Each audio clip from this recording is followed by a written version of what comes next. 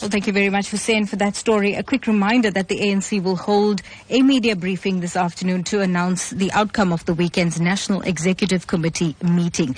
Tensions flared up once again when the party's policy guru, Joel Netshitenzhe, tabled a motion for the recall of President Jacob Zuma as head of state.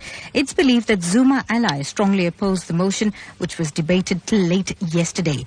And apparently, the embattled president is also fighting attempts by opposition parties to mobilize support from ANC parliamentarians to table a motion of no confidence in his leadership.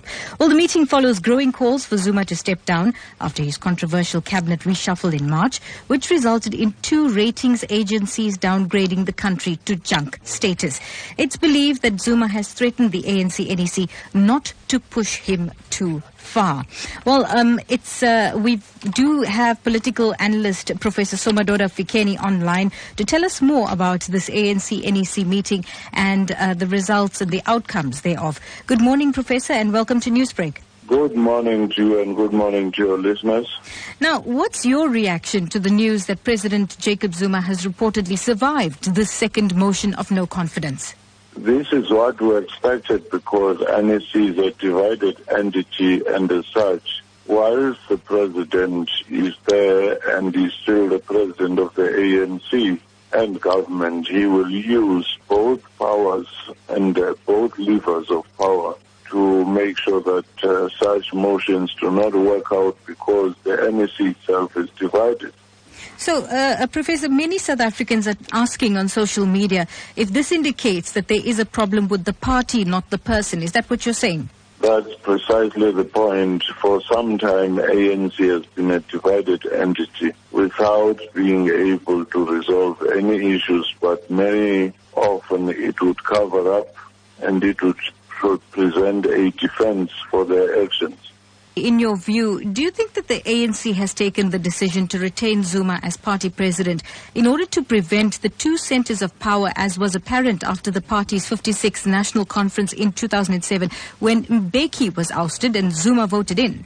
Well, I do think that, one, they are wary of repeating the same situation because they may think that this may lead to the split of the party down the middle, but at the same time, not doing anything about the investigation or about recalling the president is damaging the brand of the ANC irreparably, such that they may struggle to find their feet again in the political terrain.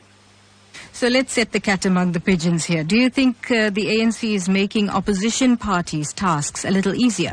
The president and those around him have actually been the best weapon for the opposition parties because they're more effective in mobilizing the society at large against the ANC. Hence, you saw in the cities, and now you're beginning to see even in the rural areas, the rejection of the ANC because ANC is failing to come clean on the issue of corruption.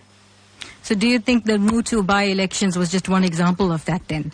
It was one example wherein ANC is now beginning to suffer in the rural areas as well. Therefore, the notion that the president has this uncritical voter base in the rural areas is beginning to be challenged. And also, the notion that ANC is working as a bloc in KZN is also being exposed as not being true. Professor Somadoda Fikeni, political analyst, thank you very much for joining us on Newsbreak this morning.